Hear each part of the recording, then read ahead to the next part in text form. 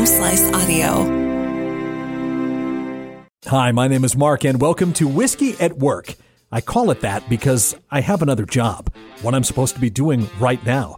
But I'd rather be talking about whiskey. So, once a week, right here on this show, you're going to learn interesting facts about bourbons, scotches, and whiskeys from all over the world. So if you're at work or at home, pour a dram, and let's enjoy Whiskey at Work. Today's topic, from dram to domicile.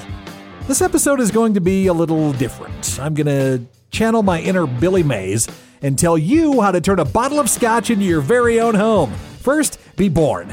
Pretty sure you have that covered. Second, have a forward-thinking father who is married to a woman that is perfectly okay with giving her children a bottle of scotch on their birthday.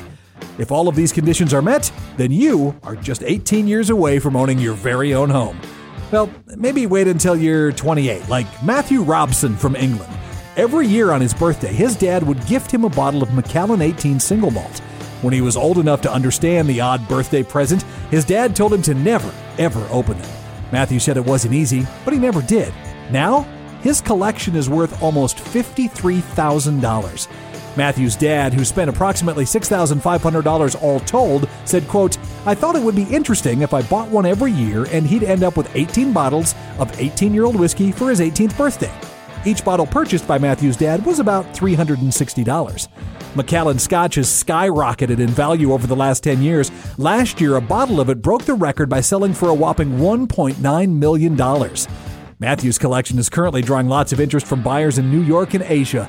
So, if you're about to be a new dad, maybe this is something you can consider doing for your child. But my recommendation is that you buy 2 bottles. No reason you can't get back a little something for the years spent raising that kid. Thanks to Leslie Hopton for editing and punctuation correction for this episode. Until next time, Slanchava.